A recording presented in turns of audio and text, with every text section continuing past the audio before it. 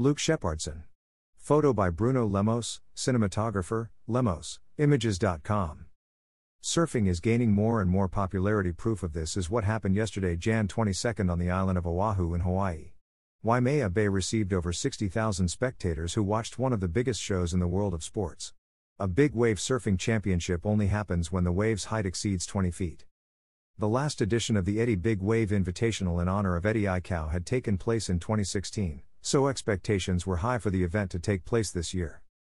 Many speculated that the waves were predicted to be relatively large. But when the day dawned, the waves were huge and the championship took place in epic conditions. Many surfing stars were participating, including John Florence, who had won the event in 2016. This year, for the first time, the women had the chance to surf side by side with the men.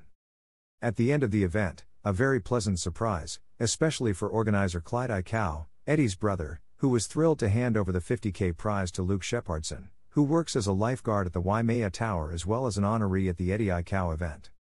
By Bruno Lemos, lemosimages.com.